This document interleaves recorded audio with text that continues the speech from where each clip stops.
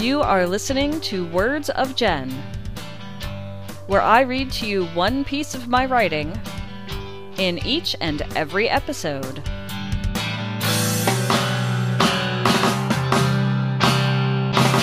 This is Jen, and you are listening to Words of Jen, episode number 19. This is being recorded on November 19, 2017, as part of NaPodPoMo.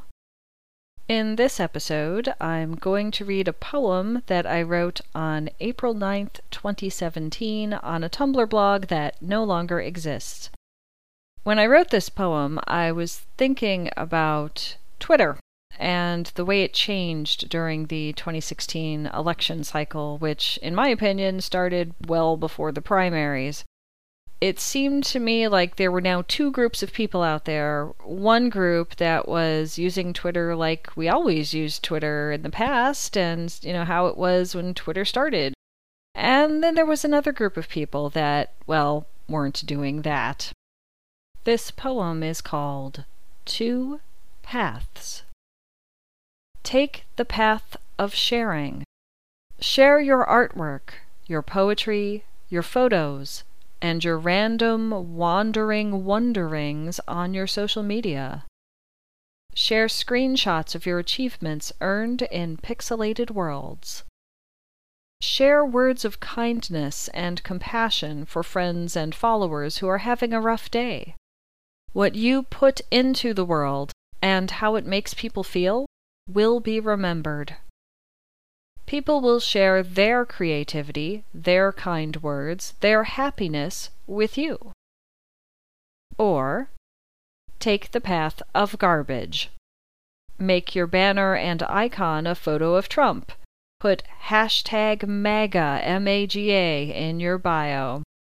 Fill your social media with the same tired memes, the same boring words posted on photos, the same immature jokes as all the other people who are absolutely terrified to think for themselves. Offer no words of your own at all, except when you want to attack people. Use made-up words as insults, like kindergartners do. Pick fights with the social media accounts of politicians and organizations you dislike.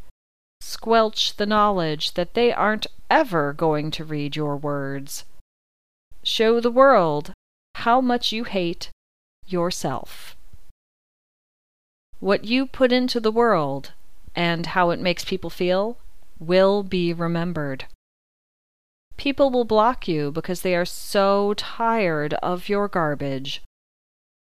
And each time that happens, you become even more alone and unwanted.